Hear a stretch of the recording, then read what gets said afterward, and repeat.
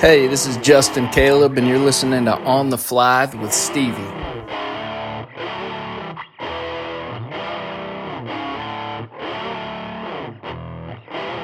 You are listening to On the Fly.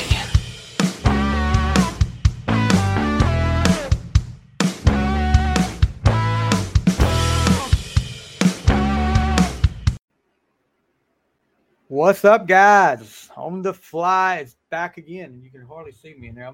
My angle is terrible here. We are back again, and we've got another Brickshore Media artist. And it's not really what you call what we're used to tonight. It's not really a country music artist. This is like a soulful artist. She's got a lot of Motown. If you like Motown, if you like beach music, stuff like that, this is your girl right here. She's just released her newest single, Say So. With me tonight, I can't talk straight, Miss Carlyle Griffin. How are you doing, ma'am? I'm great, Stevie. How are you? I'm good. Thank you for being here tonight. We appreciate you taking time out of your busy. And there you go. I hit the button and you started singing again. We appreciate you taking time out of your busy schedule to talk to us. And so growing up, you grew up in Walterboro, South Carolina, which you said Walterboro, South Carolina, yes. An hour from Charleston. Mm-hmm. What was Miss Carlyle Griffin listening to as a kid? What was some of your first music memories? Oh man, I was all over the place as a kid. I did grow up on the beach. We spent a lot of time there in the summer, so beach music was a huge part of my childhood. A lot of the doo-wop bands, a lot of like the Temptations and the Four Tops and the Emotions and all that kind of stuff. We listened to a ton of that when I was young, and then my dad was a big country music fan, a lot of George Strait and Alan Jackson, Merle Haggard, that sort of thing. And then when I was in probably like late middle school, early high school, I kind of started to develop my own taste and got into the sort of 60s, 70s mellow classic rock, folk rock, very singer-songwriter sort of stuff. So I was kind of all over the place a little bit when I was that age. Yeah, watching some of your stuff on YouTube and some of your shorts. When I was talking to you earlier before we went on, Hall & Oates. I heard you do a great rendition of Sarah Smile. Hall & Oates was like one of those, and I'm probably a right much older than you. I don't know how. I'm almost 50 now. So when I was 11 or 12, you didn't have the little Apple Music and all this. You had the radio and they called it a jam box. You re-recorded, you hit pause and record and waited for it. And Hall & Oates was all over the place, from Private Eyes, A Kiss on My List, Sarah Smile, and just so many. I mean, they were such a great group back then. It's hard not. I can't imagine. And there you go again. I can't imagine anybody not liking Hall & Oates. Yeah, they were definitely a big one too. There's a lot of songs by Hall & Oates that I like, and some that I found kind of later on that I didn't know when I was younger that I've garnered a big appreciation for. So I've always loved their beats and their styles and all of the kind of new takes that they brought to that genre of music. And also I'm a big fan of their songwriting as well. Yeah, there's one song that came, I guess, at the kind of the end of their popularity, when it wasn't, everybody was like, oh, it's not cool to like Hall & Oates anymore, when grunge came in. But there was one song that they put out called So Close. I don't know if you've heard that before, but one of my favorites, and I guess you call it a deep cut, but it's one of my favorite Hall & Oates songs. It's just great. The songwriting's so great, because I like hearing stories when, and this one told a pretty good story on that, if you haven't heard it. So when did you decide? I mean, when and what made you decide to start music? I mean, did you pick up a guitar or whatever? Yeah, I started singing when I was probably 5 or 6 years old. I believe I was in kindergarten, in church. I was in church choir, and I had my first solo there. And I think my friends and family kind of noticed that maybe I had a little something there. But, at that young, you can't tell really. But as I got older into elementary school, middle school, I continued to do do choir and continue to sing. And I actually was quite bashful for most of my childhood. If my parents ever asked me to sing, if their friends were around, I'd make them close their eyes or turn around or something like that. I wouldn't let them watch me. And I think it was in the 6th grade, and they were having a talent show, and it was the first talent show I'd ever been able to enter. And I was going back and forth. I didn't know if I wanted to get up in front of all those people and do it. And I'd always kind of had this dream in the back of my head that one day I was going to be a singer, and kind of sat myself down and said, listen, if you can't get up on stage and sing in front of people, you're never going to be a singer. So you better get over it. And that was kind of all it took. So that little first talent show, I think I sang Stay by Sugarland, which is probably not an appropriate song for a 12-year-old, but there's some things you don't realize until much later on. But started there. And around the same time I was learning to play guitar, I got my first one when I was 10. My grandma gave it to me for my birthday, and I didn't really have an interest in it. It took me a couple more years. I think I was 13 when I first started to really learn how to play guitar and started to kind of write some of my own songs, and took a couple of lessons, and then taught myself a few things on YouTube, and just kind of went on from there and developed as I went through high school and college. Yeah, it's amazing. You can learn anything on YouTube. I fixed the washing machine because of YouTube. Everybody, and I was scared to death because all my friends were like, "Oh, you can do it. Just look at YouTube." And I was like, "I don't know about that, but yeah." There's a wealth. Knock on wood, everything went good so far. Absolutely. So, when did you know that music is what you wanted to pursue? It's a great question. I think that was probably when I was going into college. I went to Clemson University, graduated from there in 21. Okay. And I went in as a communication major, music minor. I didn't want to major in music because I didn't want it to become a chore. Definitely. I had done some intensive music programs in high school. I spent 2 summers at the South Carolina Governor's School for Arts and Humanities as a studying voice.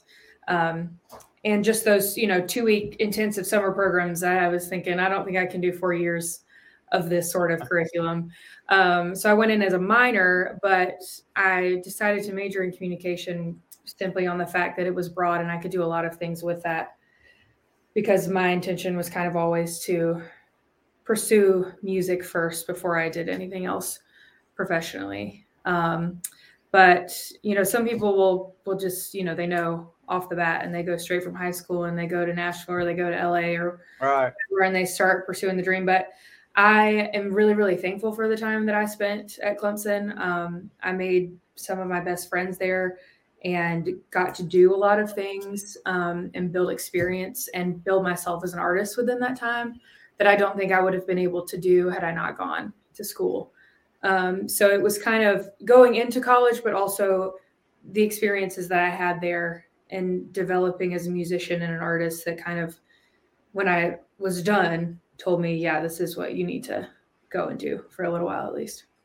So going to Clemson, you got to be a football fan, right? Oh, of course. Absolutely. Trevor Lawrence? Yeah, he and I were there at the same time. Yeah. We had a great couple football seasons when I was in school. We never lost a home football game. We won the ACC championship, I believe, every year, and won a national championship too. It was fun. I can't imagine going to a Clemson home football game. I'm sure that's a wild atmosphere. Yeah, I grew up in that atmosphere, so I was very well attuned to it by the time that I got to be a student. But yeah, there's nothing like it. I love Clemson with my whole heart. Yeah, definitely. So talk a little bit about making the jump to Nashville. How hard was that for you when you decided, okay, I need to be here? How hard was that for you making that jump? It was definitely an adjustment. I graduated from Clemson in May of 21. And then I spent some time in Charleston over the summer, just playing a couple gigs around, saving some money. And I moved in August of that year to Nashville. And I only knew one person who I'd gone to school with, she also went to Clemson, graduated a few years ahead of me, and was looking for a roommate. And it kind of just all worked out that, she was looking for somebody to live with. And I made it an easy decision to go to Nashville, because I still, when I graduated, wasn't exactly sure if that's where I wanted to go, but the pieces fell together and showed me that was the path that I needed to go on. So, it was something I'd never done. I'd never moved to a big city where I didn't know anybody and I didn't have a job.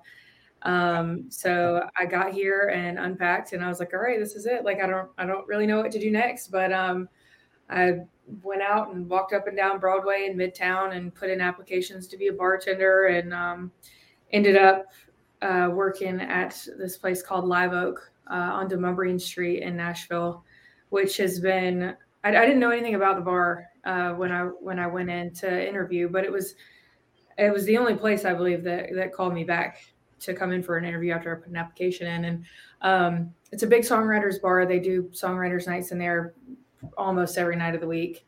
And I've been able to make a lot of great connections and a lot of great friends through working there. So it was rough right at the beginning, just because I didn't know where I was. I didn't know anybody here. I was just scary, throwing things at the wall and waiting for something to stick. But yeah, it's been a wonderful experience. I have met so many amazing people, so many talented people, and I've been really challenged since I've been here. So I love it. Yeah, getting your name out there, was that a long process for you? Yeah, it felt like it anyway. It was. I do have a funny story about that. Kind of, I was working one Sunday afternoon, and Live Oak hosts the Patriots fan club on Sundays for the football games. Boo! I hate that. I don't have any NFL affiliation, so come on now. I think you'd be a Panthers fan. I'm a college football fan. After that, I got you. I don't know. There's a couple of teams I like because there's some Clemson players on the team, but that's it. I got you. As far as my loyalty goes. But I was just working, pouring some beers, doing the thing. And one of my bosses came around the corner and he goes, "Hey, fan club needs somebody to sing the national anthem this morning. Will you do it? I heard you were like, a singer or whatever." And I was like, "Are you serious? You need somebody to do it?" And he's like, "Yeah, I do." And I said, "Okay." And he said, "Okay." Yeah, I'll do it. And so I did, and to a packed bar, and him and one of my other bosses were in the back, and he actually had no idea that I could sing. He had just kind of heard that through the grapevine, I guess. And I watched both him and my other boss in the back of the bar with their jaws on the floor. Wow.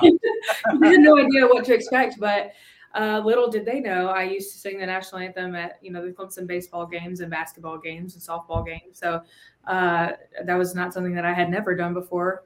It was just kind of cold turkey. But that was a neat thing because I don't think they knew that before I did it. That is pretty cool. But it was a fun day. So I'm sure you were at Clemson at the time, but I'm sure you were doing your music thing. How everybody talks about that ugly word COVID. How did COVID affect you during that time? Yeah, that was an interesting year. That was my partially my junior year into my senior year of college. So it all kind of happened so fast, and it feels like a world ago now. Yeah. I do remember we went home for spring break with this sort of like COVID thing looming over us. And then they pushed us back like 2 weeks and another 2 weeks, and we ended up never coming back that spring semester. And I also, that was my 21st birthday too. And I had tickets to see Cher in Charleston for my birthday, and a lot of other things planned for that. And the entire state shut down about 3 days before I turned 21. So I do remember turning 21 in COVID, and it was not fun. I went to the gas station to buy a beer, and the lady at the cash register didn't even card me.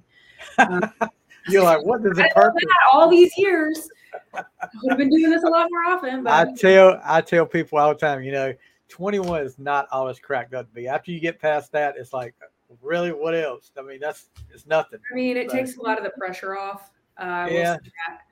But yeah, I was a little disappointed with all that. But it put a stop to a lot of things. I was playing in a jazz ensemble at the time at Clemson, which I really loved. I had just kind of gotten into that year. I had been taking some jazz guitar lessons, but this was my first opportunity to sing in a jazz ensemble, and it was something that I really, really loved. And we had a big, concert we were going to put on and all this stuff that we never got to do because, the world shut down and all that stuff. Right. But that following fall semester, I don't think I ever stepped foot into a classroom. It was very isolating, if you will. So I think creatively that was a really difficult time for me because I just didn't really know what to write about. I didn't have anything going on. There was nobody, around. It was just me. And I don't like to focus on my own thoughts too much because that can get a little dangerous. So it did give me some time to, sit down and practice guitar a little bit. And that was nice to have a little bit of extra time to do some of those sort of things. But yeah, creatively it was very difficult. I mean, it was a lot of just, sort of panic around and wild things in the news. And it was an interesting time. And I also had my younger sister had gone to Clemson. It was her freshman year that year. So I did thankfully have her around to kind of, keep my energy up. And right. So that was a positive of that year was having her there and getting to make some more memories with her. But yeah, that was wild. I'm so glad that is behind us. Right. Me too. So songwriting, when did you start songwriting? And I know people get tired of hearing me say this on these interviews, but I am so in awe of songwriters because, you do it.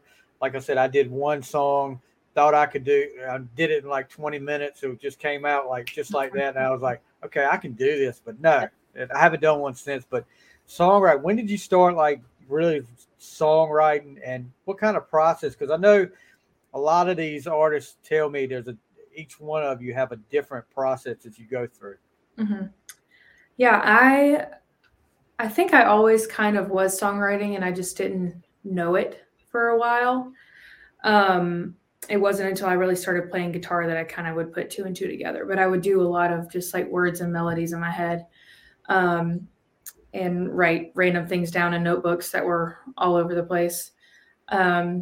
I think the first full song that I ever remember writing was in the 8th grade. It was about, we read Gone with the Wind in my 8th grade history class. And I fell in love with it. I think I was the only one in the class that actually enjoyed reading the book. But I wrote a song that was, I believe, in the point of view of a woman who was kind of going through the same things that Scarlett O'Hara went through in the book. And she was asking Scarlett for advice. That song was also named Gone with the Wind. It was a big hit in my little hometown. Still my dad's favorite, I think. But that's the first one that I remember writing. And I was like, oh, well, you can, draw inspiration for this kind of stuff from anywhere. Yeah. And that just kind of set the wheels turning. And then as I, got a little older and started to experience more things in life, then writing songs became more of a release than anything else. I think now it's partly that, it's partly a creative outlet, somewhere to just put my thoughts and my energy. But it happens in a lot of different ways. It's sometimes, like you said, with your song, those are the ones that get you, that come out in 20 minutes. And you're like, oh, I can do this a million times. Yeah, that happens once in a blue moon. I will say that my newest song, Say So, I think that one was, it was one of those. It came out quite quickly after the first few lines were down. And I figured out where I was going with it. But not all of them happen that way. Typically, what I do is throughout the day, if I'm just, doing chores or I'm going for a walk, or that's when I usually get a lot of my ideas, when I'm just kind of singing to myself nonsense things. And every once in a while, a line will come out and I'll go, oh, I think that might be good for something.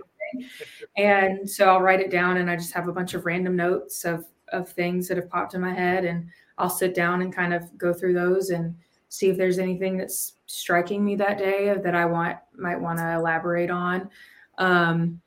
Other times it's a chord progression that I like the sound of and I want to put some words to. Sometimes I'll write a verse and a chorus, and then it takes me 9 months to write the rest of the song. It's something that I would like to maybe mainstream a little bit more for myself. But I don't think that's how my brain works. My songwriting is kind of haphazardous, just like the way that I think. It's all over the place. Yeah, that what you talked about with the Scarlett O'Hara song, that's what I like to, because I just look at some of these songs and I was like, people that will draw it from like a part of history or something like that. I'm like, that's a good idea. Why did I think of that or something like that? But yeah, that's great. That's the kind of song I like to hear right there. It's something that something that you can relate to. And it's like everyday life or something out of history like that you pick up on. That's the kind of song I like to hear there. Yeah. And that's another thing that I do sometimes if I've got a lot of writer's block is I'll just pick up an old book and thrift through it and see if anything, kind of sticks out to me and opens up some sort of new avenue that I haven't gone down yet. That's a tool that I've used before to break the ice. So you had some other songs come out before Say So. You've had Symptomatic Daydream. You've had Crash Down on Me. Talk a little bit about getting in the studio and recording like these songs and Say So. What was it like when you got in that studio for the first time recording? Yeah, so Symptomatic is actually an interesting story. I had recorded the demo for that song in Charleston before I moved to Nashville. And about 2 or 3 weeks after I moved to Nashville, I had met a woman at a songwriters round while I was working and introduced myself. And I was like, hey, I'm new to town. I really liked, what you were doing up there. I'd love to get together for a coffee or something and just kind of talk about your experience in town and with songwriting and yada, yada, yada. And so we went to coffee the next week. Her name's Allison Park, my friend Allison. We went to coffee the next week, and she was playing another round that night. She said, my friend Joel from LA hosts it. You should come out. I'll introduce you. Just, so you can make another friend in town. And so I went out and watched her and met Joel. And he said, well, I have an opening on my round for next week if you want to play. And at this point, I had not played anywhere in Nashville. So I was like, absolutely. I want to get on stage and play this. And he's like, okay, great. Well, send me, anything that you have, just so I can get a feel for your sound and make sure I can put you with people that complement your voice on a round. And so I sent him the demo to Symptomatic Daydream. I said, it's not finished yet, but this is the most recent thing that I have. And a few days later, he gave me a call. He said, what are you trying to do with this? Like, what do you want to put it out? What do you want to do with it? And I said, yeah, that's the plan. That's what I would like to do with it. Yeah. I just don't know exactly how to go about that. I'm brand new to town. I don't know anybody. And he said, well, I'm also a producer and I really love this song. And if you want to put it out, I want to help you finish it. So that kind of started that relationship with Joel, who has produced the last two as well. And so the tracks we had from the demo were pretty well intact, and we just recorded the rest in Joel's home studio. Kept the drums and the bass, I believe, from the original track, and then re-recorded the guitars and vocals and put some pedal steel on it and stuff. So for that one, we didn't go into a full studio. We just kind of did it bedroom producer style. Right. But for Crash Down on Me, that was a really neat experience because that was the first time that I kind of went into a studio with a full band with the intention of recording this one song. because I'd been in the studio previously in Charleston a few times to record a couple of different demos, but they were kind of just bits and pieces of things, and which were still great, but it was just a different experience of going in there with the intention of doing this one song and being able to leave with it production ready, essentially. But I got to work with a ton of great musicians on that track, and I've met a man by the name of Matt Shalika. I always say his last name wrong, but he's become a really, really good friend of mine, him and his wife, Sarah. He's got this huge vinyl record business, and I collect vinyl records, so we get to nerd out about that. But it's just something that I really loved, hanging out in the studio all day with the musicians and just getting to know them and their experience, and cutting my own music. And it was wonderful. And we did the same thing for Say So. And with Say So, we also got to bring in the horn section, which I've wanted for ever. Yeah. So that was a whole nother thing that I was just, grinning from ear to ear back in the sound booth while they were doing that. So vinyl collector, you bring that up now, because I've, of course, when I was growing up, vinyl was the only thing you had. You had vinyl and 8-track. See, I'm aging myself. Vinyl 8-track, and then it went to cassette. But I still got some of my vinyl and started collecting a little bit more. My daughter, she's 19. She's like retro, and she listens to a lot of the same kind of music that I did back then. Her Christmas list one year was Fleetwood Mac Rumors on vinyl.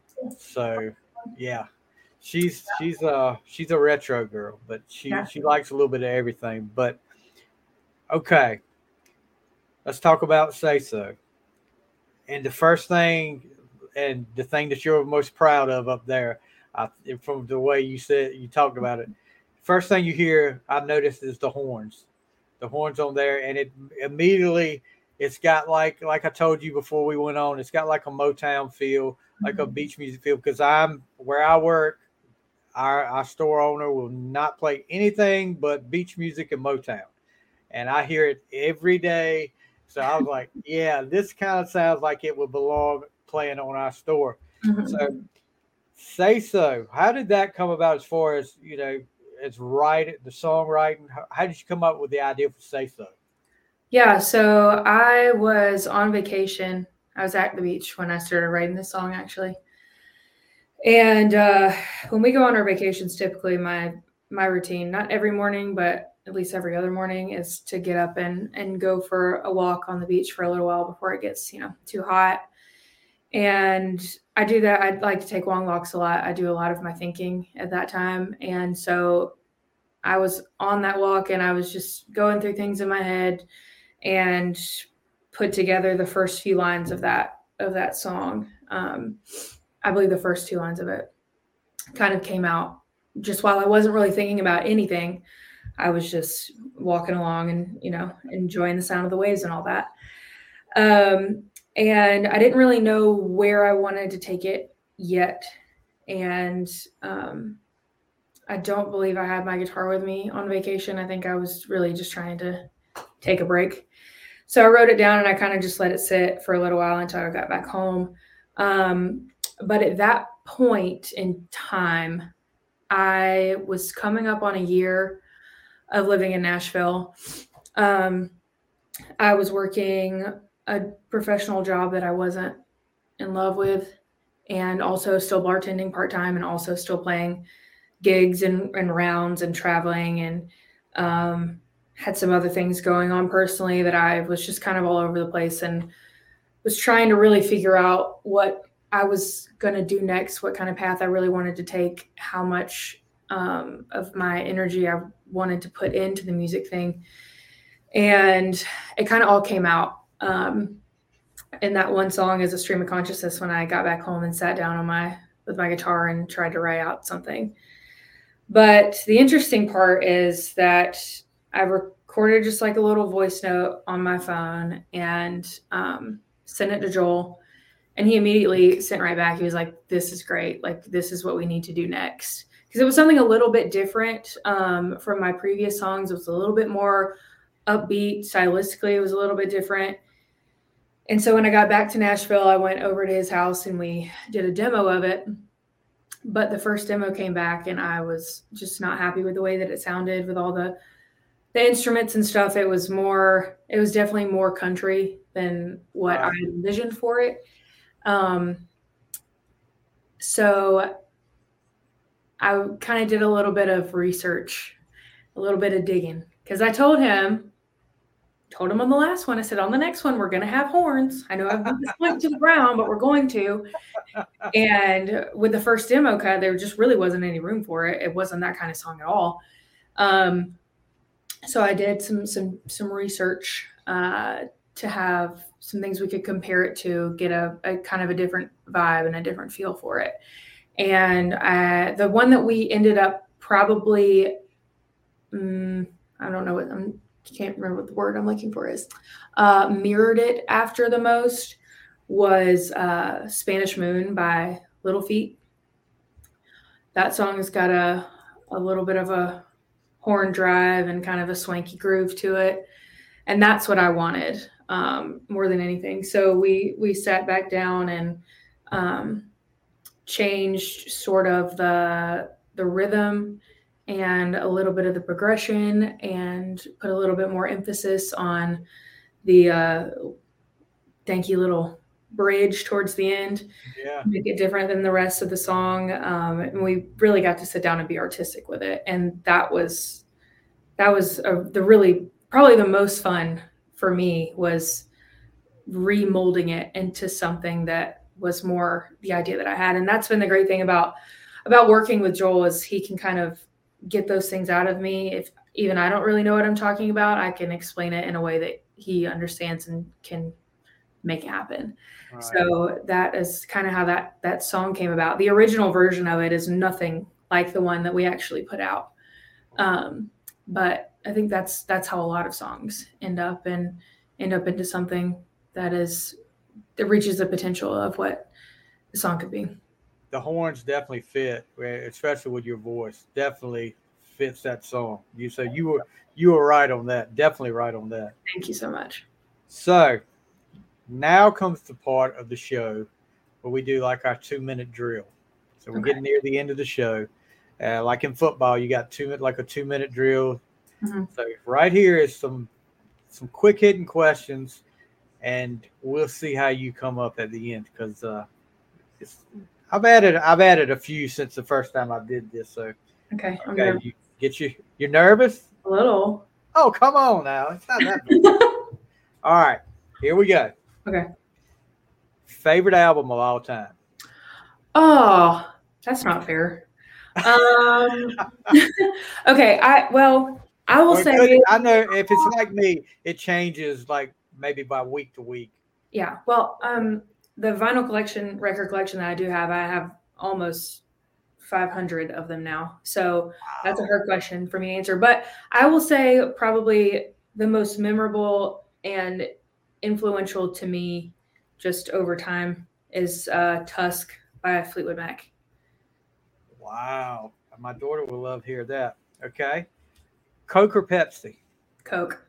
Diet Coke. I'm not a Coke drinker. A lot of people, I don't know what it is. I guess in Nashville, Coke must be the thing, because Pepsi is like the thing around where I'm at. Yeah, no, I think Coke's definitely South Carolina. It must be. Coke. Yeah. All right. Favorite artist or group? I have a hard time answering that question too. Or if you got more than one that you want to name, that's fine. Currently, one of my newer favorite artists has been Madison Cunningham. Okay. I hadn't heard of her. I'm gonna write that down. Yeah. I don't want to say Stevie Nicks because I already said Fleetwood Mac. Well, that's fine. I mean, it's fine. Say what you want. No wrong answers. There are no wrong answers, right? No, there's no wrong answers. Favorite group? Say Fleetwood Mac if you want to. No, I'm not going to. I'm not going to say Fleetwood Mac. I'm gonna stay current, and I'm gonna go Tedeschi Trucks Band. Wow, I'm gonna have to ask you about them after we get up, because I'm not familiar with them. Lake or ocean? I think I know the answer to this. Ocean. Yeah. Mm-hmm. Chocolate or vanilla ice cream? Chocolate. Okay. First gig you remember playing? Ooh. Other than that little solo in church, my first like acoustic gig, Right. I don't know. I did a lot of musical theater when I was young too. So I'm trying to think my first acoustic gig. I want to say it was my grandparents' 50th high school reunion.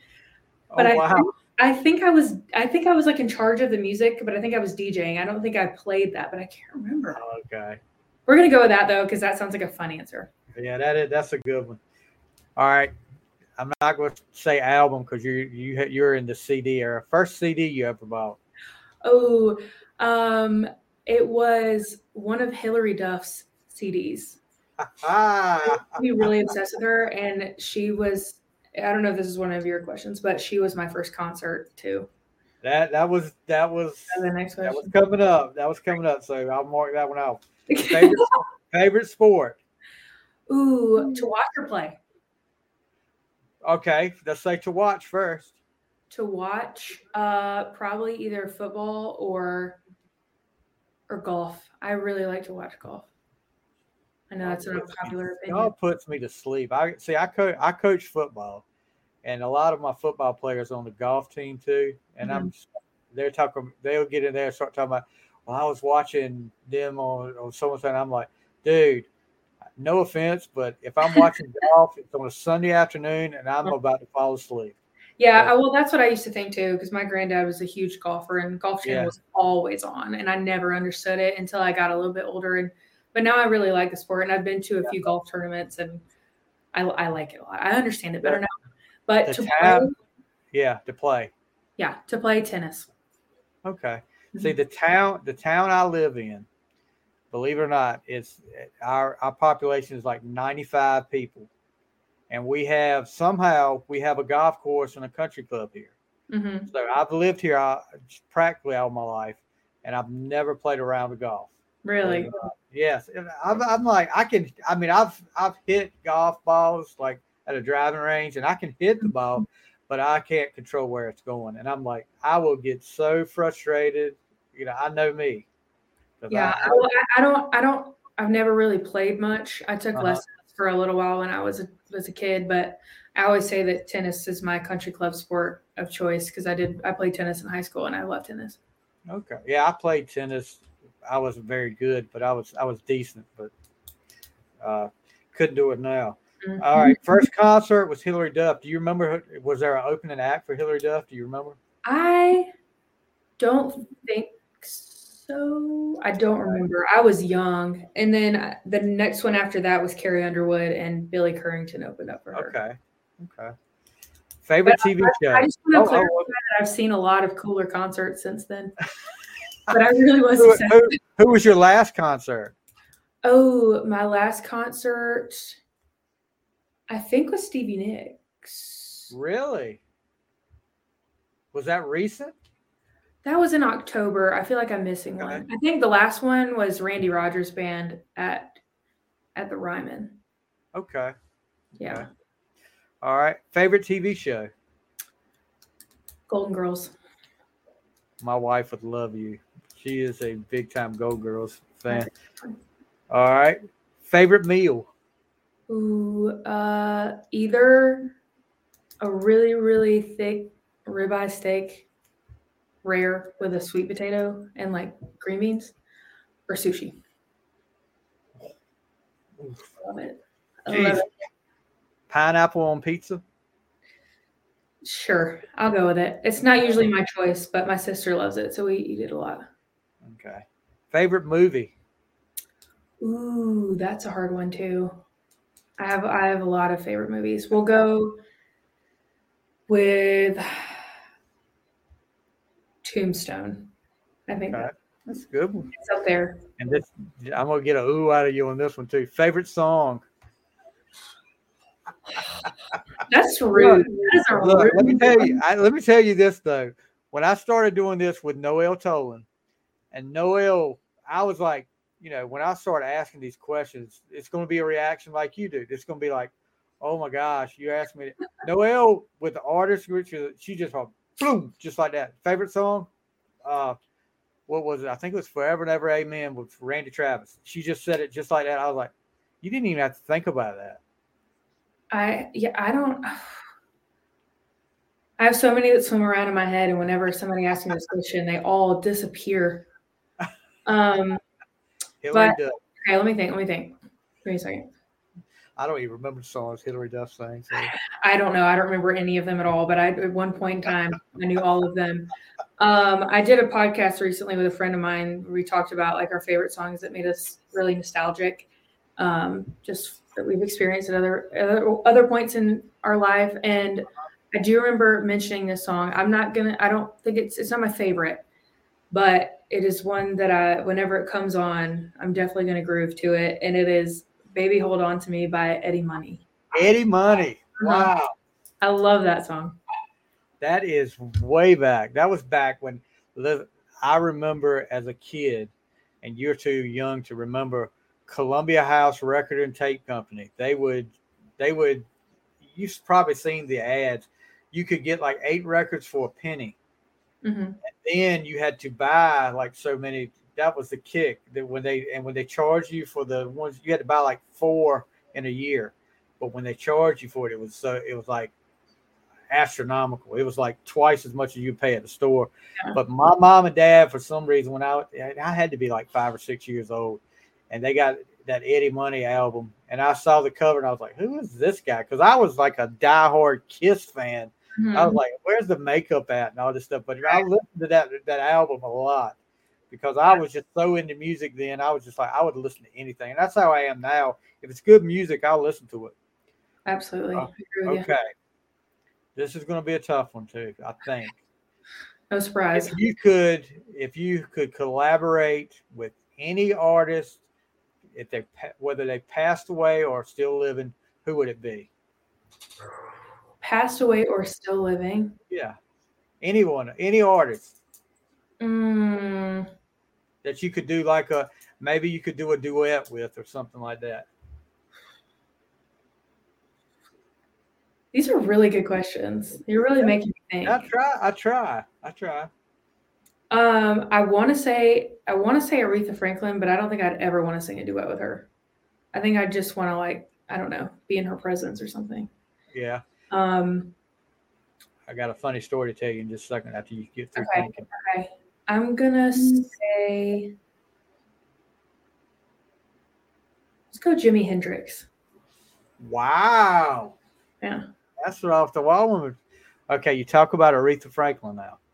So we live, like I said, about 40 minutes, well, probably 40 minutes to an hour from the Virginia line.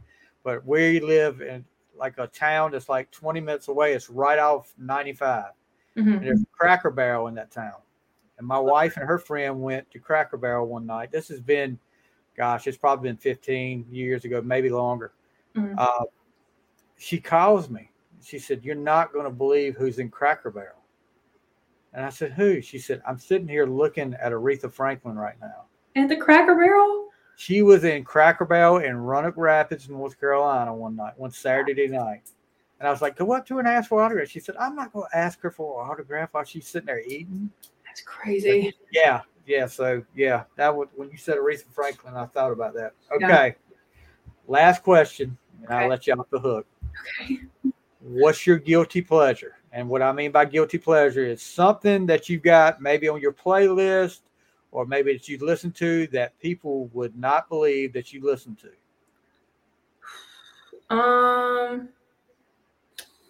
Well, the first thing that comes to mind, and I don't think anybody would be surprised by this, is my yacht rock playlist. I really love Steely Dan and that Christopher Cross. Christopher Cross, yes. Oh, you're Robbie Dupree. You got me hooked now. I love Christopher Cross. I listen to that all year round, unironically. I don't know. I think that's probably it. I don't think anybody else enjoys it as much as I do. Because I listen to it recreationally, not just when it's warm and nice outside. Right. Yeah. Mine. Because see, I was in the '80s. I had the mullet. I was like 80s rock, Motley Crue, all those guys. But on my playlist I was a diehard Debbie Gibson fan. Yeah. Oh yes, she was. I mean, she was nice to look at. She had good music, and I was like, still am to this day. I've got some Debbie Gibson CDs over here that I still have right now. But yeah, that was my guilty pleasure. Yeah, I think that or like Return of the Mac or Return of the Mac. I love those ones. That's a one-hit wonder there. I love that song. That's the what was that like a fast food commercial for a while? Oh, I have no idea. But it's on I think it's on my that one and Big Papa by Notorious B.I.G.'s on my workout playlist. Those really get me going. And I have a lot of like, Pearl Jam and Alice in Chains and Live and See, I was talking about Pearl Jam with somebody the other day because I do like about 2 or 3 years ago when I started doing the podcast, I was like, I listened to a lot of just the hits off these albums. Mm-hmm. And I said, I'm going to, try to make it a challenge where I listen to the entire album and like rank them, like, 5 being the best or whatever. So I've listened to a lot. It's now I write it down in a notebook. I don't do it on the computer because I'm like old school, but listen to a lot of Pearl Jam. Like I like the hits, but to me, when I start listening to the deep cuts, they all start sounding the same to me. I don't know what it is. Just Eddie Vedder's voice is so. Yeah, and he's got a distinctive voice. There's no other voice like Eddie Vedder. I really think that's what it is because I really like Pearl Jam, but I think I don't not like them, but it was just. Yeah, no. I see what you're saying, but I think that's part of the reason why. Just because you hear him, like Pearl Jam is Eddie Vedder. That may be what it is. So I'm glad I talked to you tonight because you may have solved it. Because I was really talking. I talked like 2 or 3 people about it. I was like, I don't know what it is, but every song, and they were like, well, maybe it's the rhythm. And I was like, no, I don't know if it's the rhythm of it. It's just something makes me seem like everything sounds the same. Yeah, but I think that's it. I think you solved the mystery there. Good job. So let's talk about where we can find you at. All your social medias. Talk a little bit about where we can find Carlyle Griffin at. Absolutely. I am on almost all the social medias. I'm Carlyle Griffin Music, Carlyle, on Instagram, Facebook, and TikTok. And then on Spotify and Apple Music, it's just Carlyle Griffin. You can find me there, and that's where all my music is. And you also have your website at carlylegriffin.com. I'm looking at right now. You've got some shows coming up, right?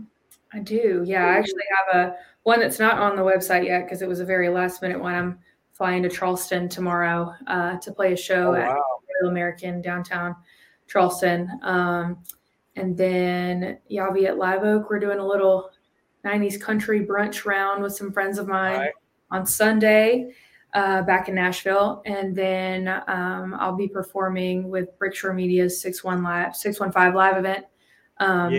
Music Room on, I believe that's the 9th, 8th? The 8th. June? Yeah. Yep. June 8th. Nicole invited me to come out there for that, but I was like, maybe next year if y'all do it, because this getting off work will be a problem. And I've got a wedding to go to that weekend, so it wouldn't be good to ask off. But I would love to come out there and see all you guys. But so guys, check her out. Check out Say So. Be sure to like her on Facebook. Give her a subscribe to her YouTube channel. I just did yesterday. But guys, really, we need to push Carlyle Griffin here. And look, is there anything new coming out that we need to be looking for soon?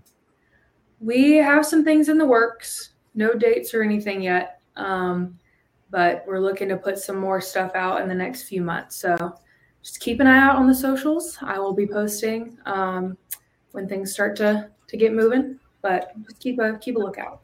Yeah, whenever you want to come back on and push whatever you want to, we'll do that. Maybe we need to get you back on here and do like a top 10 one-hit wonders. I would love that. That would be.